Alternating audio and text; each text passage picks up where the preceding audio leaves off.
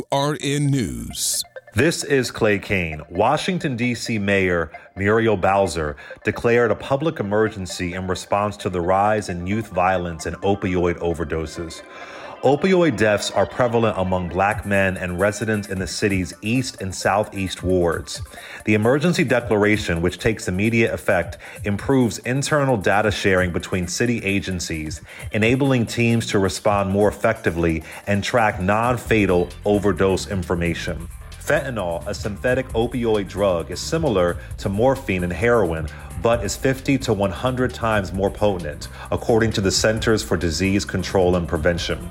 The mayor's office said in a statement, quote, "Although each of these urgent situations are, to some extent, geographically concentrated, the nature of the two emergencies demands citywide responses," unquote. For AURN News, this is Clay Kane.